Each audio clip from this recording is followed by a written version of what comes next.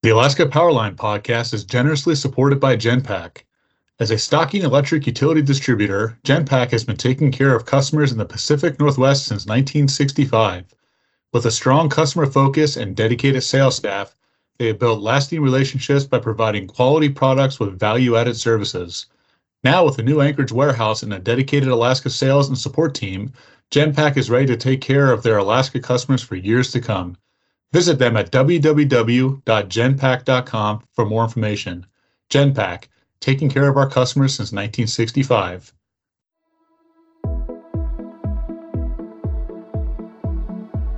Welcome to Alaska Powerline, the podcast of Alaska Power Association, the statewide trade association for electric utilities in Alaska.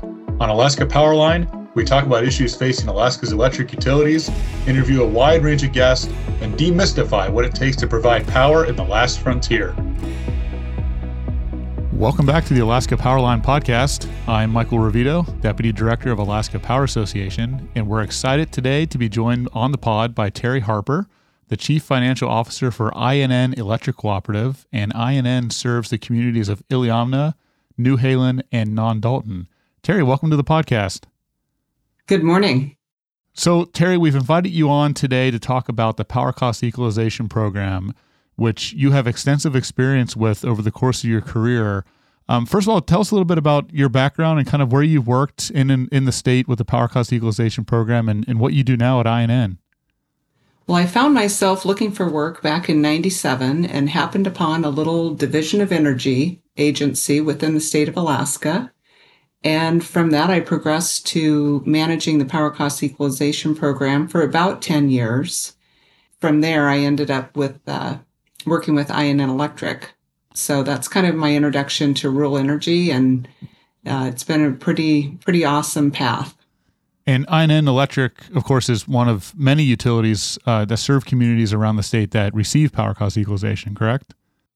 Yes, they are one of, I believe, about 89 utilities in the state of Alaska. And of course, well, just to shorten it up, Power Cost Equalization is oftentimes known as PCE, so we'll just use that acronym from here on out. It's a little less of a mouthful. So, Terri, just like kind of for somebody who doesn't know anything about it, what's an easy way to describe what the PCE program is and what it does? So the PCE program offers relief to high rates in rural Alaska, and it's done through a reimbursement through the local utility. So, for instance, a utility operating in a village gives credit to their customers, their eligible customers, I should say, and then they submit paperwork necessary to the state of Alaska to get reimbursed for that credit given on the consumer's accounts. And you said eligible entities or customers. What is the difference there? Who's eligible in a community and who's not eligible for PCE? So PCE is available to residential customers up to 750 kilowatt hours per month, and also community facilities. And those are generally facilities that are not funded and controlled by the state and federal government that serve a community purpose. And that determination is done by the Alaska Energy Authority. Okay, so in that example, then what would not be eligible? Like, is a school eligible for PCE? No, a school is not eligible. An airport is not eligible. A telephone co-op is not eligible. Those types of other entities, lodges. I'm trying to think of some good examples in rural Alaska. You've got essentially any other commercial entity outside of a public facility. Right, that makes sense. So it seems like the program is really tailored toward residential customers and then, like you said, community facilities that hold or that carry out kind of a community purpose without federal funding or other sorts of other large funding. Correct. Yeah. Okay, that's interesting. Now, there's a little bit of history about how and why the PCE program was created. Can you talk a little bit about how the program came to be way back in the day? The program was established back in 1984, and it has taken on several iterations since then. There's so many acronyms and different names over the years that it can get the history is getting longer with the program, so there's more and more history. So in 1980, there was a power production cost assistance program, and then that went to the Power Cost Assistance Program. I'm sorry, it was established to expire in 5 years, which did not happen. It became the Power Cost Equalization Program, or PCE, in 1984. And the purpose behind it was to try to compromise for the millions of dollars that were invested in the rail belt utilities and other parts of the state. So as those dollars were committed, there was a desire to share in the wealth and share in the power cost with the rural communities. So that's basically the birth of the PCE program, and it's been going strong ever since. So since the 1980s, it's been around for quite some time now. And has it changed much at all over the years? I mean, I'm sure I know that just recently the program increased the per kilowatt hours per month to 750 from 500 residential. What other sort of changes have been around over the years? Well, in 2000, they removed all commercial customers from the program, including schools, churches, and reduced it from 750 kilowatt hours to 500 kilowatt hours for residential. That then was changed in 2023, where they bumped it from 500 back up to 750, but they never did go back and add back the commercial entities. And some of the reasoning behind that was the fact that schools, for instance, were already being subsidized or paid for by the state and federal government. So it seemed like we would be subsidizing the federal government and subsidizing ourselves, the state of Alaska. Mm-hmm. So they opted to keep that restriction in place, which is still in place today. Yeah. And I guess it might be advantageous to listeners who aren't from Alaska, or maybe for those who don't know about the kind of disparity in cost. What sort of kilowatt hour rates are we looking at in rural Alaska without PCE? Like, what's the normal rate? It's pretty high out there, right? I don't know what the average is today, but I would guess in the 60 cents per kilowatt hour, while I'm in Anchorage and paying about 21 cents a kilowatt hour with my local cooperative, Chugach Electric, which it is, I believe, the largest co-op in the state. And we're paying 21 cents. So it's about 40 cents a kilowatt hour more on average. Yeah, and I know I've heard stories over the years from around the state of some very remote villages, even up near 80 to 90 cents a kilowatt hour, which is just such an insurmountable power cost. And it seems exactly what the Power Cost Equalization Program was designed to tackle. It is an attempt to equalize the cost of power across the state, or at least reduce it to an affordable amount for the rural communities. And it seems like there's been a little interesting outfall of the PC program, which is you talked about the kilowatt hour cap at 750 kilowatt hours. Used to be 500 kilowatt hours. Has it made rural Alaskans even more efficient in their energy use? Because anything that they use above the cap is at the full rate that they would usually pay. So have you seen, maybe at INN, have you guys down there seen some really focused measures on efficiency in rural Alaska? I believe that there's always been a focus on efficiency in rural Alaska, simply because the need to conserve the family budget, getting down to the brass tacks of either buying power or buying food. And I believe that the folks in rural Alaska, for the most part, are pretty conservative already. I don't believe that we have seen a jump in consumption since it changed back to 750. We did not see our members go into town with their electric usage. They continue to be conservative. And so I think overall, rural Alaska conserves energy as much as possible. Yeah, it's definitely interesting when it comes to cost, what that drives, because I know, friends and family who live outside in the lower 48 who have very, very inexpensive residential rates, but they're using 3 to 4 times as much power per month that I use at my house in Palmer. So that cost difference really makes an impact when it comes to keeping an eye on how much electric energy you're using. Yes. And you did mention some of the communities with really high rates. There are a couple, I believe, that are over $1 a kilowatt hour. And you do find those folks are probably using 50 to 100 kilowatt hours a month, running absolute bare minimum, an LED light bulb here and there, their freezer, just their bare minimum. And also probably considering self-generating at that point when the costs get that high. Yeah, that's a really good point. And I guess we should mention here that, if listeners are wondering, well, why is the cost so high? A lot of it has to do with the nature of Alaska and how geographically isolated a lot of these communities are. They're not interconnected to another utility, and getting fuel and other supplies out there is particularly expensive. Is that what you're seeing at INN? What drives those rates? Our rates are driven, we're 99% hydro most years, but we have a serious amount of debt expense that we have to pay for that beautiful hydro. Because it's water, it's not free. It does have costs associated with it. We have wages, we have maintenance, we have travel. When you're looking at plane tickets being $560 a round trip for everybody that comes and goes from the community to do work, linemen or otherwise, we do find that we have to hire contractors, engineers, outside help. A good example is right now we're looking at a generator issue that we're having, and the best fix would be to load it up on an airplane and fly it to Anchorage and have it rebuilt.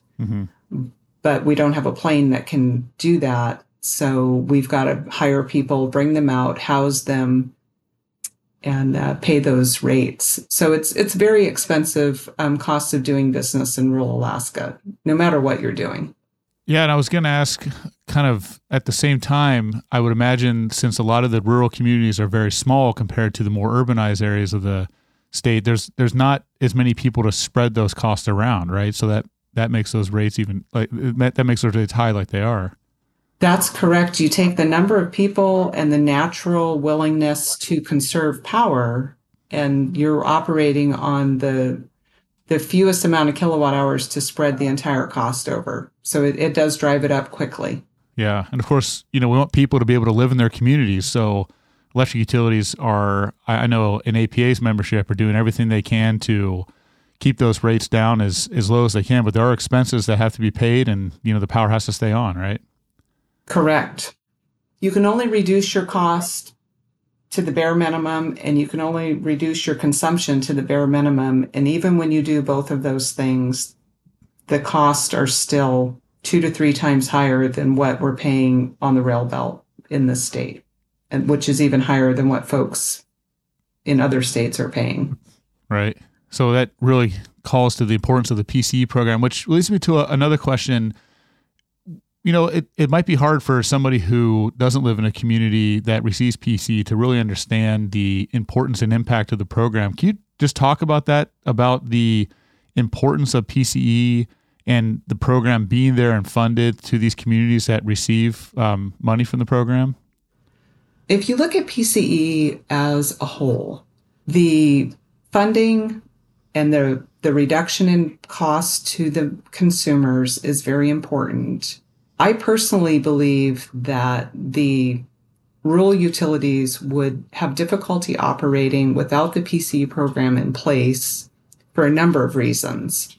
You have reporting requirements that require you to measure your power, read your meters, bill your customers, collect from your customers, keep track of your cost, keep track of your efficiency. There are a lot of efficiency penalties built into the program. So it does cause the utilities to pay attention to their diesel efficiency, their line loss efficiency, their cost, keeping track of them. And then, of course, the reduction in cost to the consumers, it just paints an overall picture of the vitality of a community. If you don't have safe, reliable power, it is very difficult to do anything else in a community. So the funding is really important. The stability of a funding source is really important. We have been blessed with an endowment fund that was put together via a House bill in fiscal year 2000 that has continued to fund the program to date. And so I'm hoping that that continues on a stable path forward. I'm glad you mentioned the endowment fund, because that was going to be my next question, because it's crucially important to the PCE program. Will you talk a little bit about that endowment and kind of a little bit, you mentioned a little bit about the history, but kind of how that works and how that money is used and how it supports the overall program? So before we had the endowment, we had to get a general appropriation every year. And while I was managing the program, there were several years that we had to prorate the program 3 to 6 times. I believe 6 times was the maximum in one fiscal year that we had to recalculate the level of payments that we had money to pay. Mm-hmm. And never could pay 100% until the endowment. And so now with the endowment, it's set up to spin off a set amount of revenue. And I apologize, I don't have the brass tax statistics in front of me, but the gist of it is you have an endowment, it earns a return. The return is first used to fund the budget for the PCE program. It's then a portion of it is spun off to community assistance, and then another portion to the Rural Power System Upgrade Program, the Bulk Fuel Upgrade Program, and then lastly, the Renewable Energy Fund projects. I believe that is the breakout of that. And so every year, depending on how the funding is split out, PCE has been very fortunate to be funded at 100%, as well as being able to pay into these other programs. And I think under the 750 kilowatt hours per month limit, it's about $48 million per year to fund the PCE program, which that's coming off the earnings of the endowment, right? Not the principal. Correct. All of it is paid off of earnings. And that's why I think, many folks in rural Alaska and a lot of lawmakers, they have an interest in protecting that principle, because that is what drives those earnings to not only fund the PCE program, but these other important programs, which I should mention, and you can talk about too, those other programs that Terri mentioned beyond the PCE program are all designed to help with rural projects and non-rural projects too. The Renewable Energy Fund does fund projects around the state, but the idea is to bring cost of energy down with some of those projects. Is that correct? Correct. And if not bringing the price down, stabilizing the price. I think that that's just as important is recognizing that sometimes all we can do is stabilize the cost and not necessarily reduce it. Yeah, and that's really important. We hear at APA from our members about, there's a real drive to, of course, lower the cost, but if you can't lower them in the near term, that's stabilization, so those rates don't peak up and down, and then consumers don't know how to budget year over year. And I would imagine utilities have a lot of problems with that too. If the prices are jumping up and down, it's got to be pretty hurtful to the accounting department. It can be challenging, and I think this might be a good segue to talk a little bit about training and reporting requirements. Mm-hmm. If that's okay with you, I'll kind of talk a little bit about that. So the utilities are required to report annually to the Regulatory Commission of Alaska, and they're required to report their sales, their revenues, their expenses, and that is what the Regulatory Commission uses to calculate their PCE level. They now only look at those every 3 to 5 years unless a utility requests that they look at them sooner. So I think that's something that many utilities, smaller utilities for sure, may not know, that if you have seen an increase in your cost, to not just file your annual report with the Regulatory Commission, but file it with a request that they review and update your PCE levels. Because as costs change, they should be considered and they should be recalculated at that point in time. I don't know of much training that has been available in the past decade or so. So that would definitely be something that I would like to see more training made available so that utilities are fully informed as to how they can maximize their benefit. How time consuming is the reporting process? Is it pretty paper heavy, or how does it look these days? Well, I think that if you are organized, and that comes through training, knowing kind of what to expect. I know when I was doing training, one of the first things I would share with the clerks that would come is that you don't need a degree and you don't need fancy software to do your PCE reporting. You simply need to be organized. You need to know what you spent your money on, in what categories, how much power you sold, how much fuel you used, and your basic operators reporting. And once you have that information, if you keep it organized throughout the year, your reporting to the Regulatory Commission is quite simple. But if you're new and you've never done it before and you don't know, it can be very overwhelming in a hurry because you're probably wearing 3 or 4 hats in your small community. So PCE reporting to 2 different state agencies can just be overwhelming at the mere thought of it. Yeah, so you pointed that out very wisely, that a lot of the utilities serving these small communities, they have a very small staff, and I think the number one thing that they're focused on is keeping the power safe and reliable. And so having them well-trained to keep that PCE process going is important because, like we mentioned before, the cost of power in a community is kind of determines everything that goes on in that community. So you want everyone to kind of be on task and keeping things where they need to be so those PCE payments are not only showing up on time, but also accurate as well. Correct.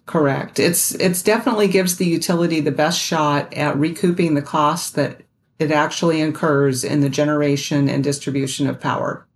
Now, let's real quick just talk about there is kind of a statewide tie-in because, Terri, you mentioned at the beginning of the podcast that the PCE program kind of came after there was a lot of millions upon millions of dollars, maybe hundreds of millions of dollars spent in Rail Belt region and other areas on projects. And then the PCE program came to the fore to kind of equalize that those costs. How does the calculation determine the cost? I know that, or the PCE rate. I know that the calculation can be complicated, but Fairbanks, Anchorage, and Juneau, their power rates play a role in PCE calculation too, right?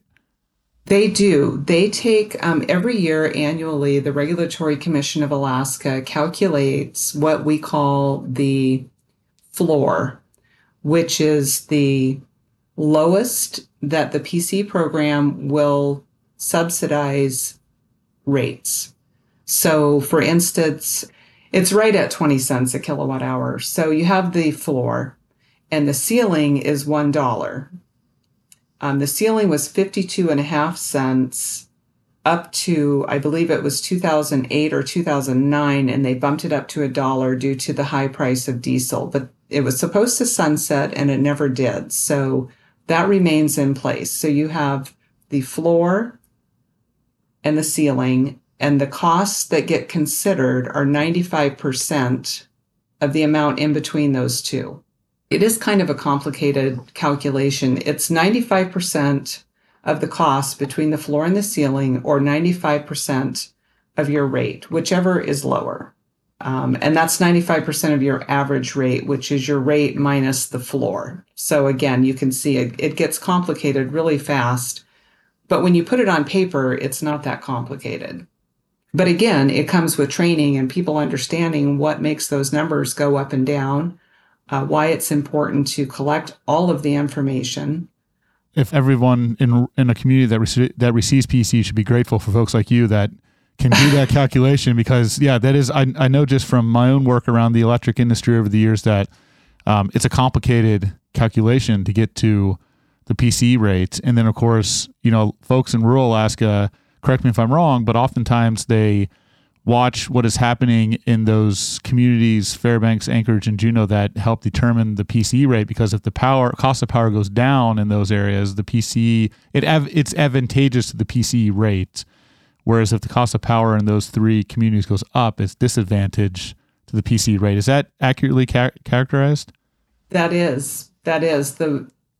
basically the program will not subsidize the rates below that average. So, but it can subsidize them to that average. So there are communities participating in PCE that have effective rates of 20 cents a kilowatt hour. For instance, right now, INN Electric, we have 65 cent a kilowatt hour power for our residential customers, and their PCE level in place right now is 0.3999. So they're paying right at 25 cents a kilowatt hour, which is darn close to that average of Anchorage, Fairbanks, Juneau. And that's the beautiful part of this program, is it makes that power more affordable so that they can pay the higher freight, the higher food, all of the other higher costs that they're already dealing with in the rural communities. Yeah, no, that's a good way to explain it. And I think just with the time we have left, I was thinking about, sometimes people ask, well, why can't we just bring the cost down in rural Alaska so much that we could get rid of the PC program? And I'm sure that in a perfect world, these communities would love to have energy costs that are so low they don't need PCE. But the reality is that in the shorter medium term, that's not going to happen. So, but as utilities like INN and others work to stabilize and lower the rates, that PC program needs to be there. Can you talk a little bit about the importance of that PC program while these utilities are working on this, maybe integrating new technologies or new approaches to lower the cost out in rural Alaska? Sure. I think, first of all, there's always, to me, it feels like the lost child. There's always going to be a village community that is going to rely solely on diesel, solely on a small plane, solely on a river barge, getting goods and services to them. And they're not ever going to be a candidate for renewable power, renewables of any kind that are affordable. Mm-hmm. I think sometimes there's a misconception that if we just got rid of diesel, everything would be cheaper and better. And I don't believe that is the case for some communities. No, I think I hear what you're getting at, because, we at Alaska Power Association, we hear from our rural members a lot that, even integrating solar or wind doesn't necessarily bring the cost down significantly in the short term or medium term, because of those things you talked about. While it is good to diversify, and all of our members are looking to diversify their generation, you still have the cost of transporting goods and supplies and labor. You have the small ratepayer base to spread it upon. And so while you are lowering your reliance on diesel fuel, there's no real silver bullet that's going to suddenly drop rates in rural Alaska. Is that pretty accurate? That is. And I think there are a few communities or a few utilities around the state that have purposely or inadvertently subsidized their own power cost down, kind of giving a false sense of, we have cheap power, when really it's just being subsidized through other means, whether it's through categorizing city expenses in a different way or whatnot. But I don't believe that you'll ever be able to just write a check for everybody's electric power in rural Alaska. It's not what the program was intended to do. It was intended to attempt to equalize the cost. And so in the spirit of the program, I believe if we continue to be mindful of the endowment, mindful of the intention of the program, and be honest about what is happening in rural Alaska and what is happening in our state, I think the open-mindedness could take us, well into the future of trying to touch on each and every one of those and improve the lives of the people in our state. Well, Terri, I think that's a perfect way to end the segment here. We really appreciate you coming on, Terri, and good luck with everything you're working on out there at INN. All right. I appreciate the invite, Mike.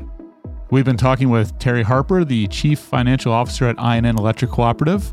This has been the Alaska Powerline Podcast. Thanks for listening, and we'll see you on the next episode.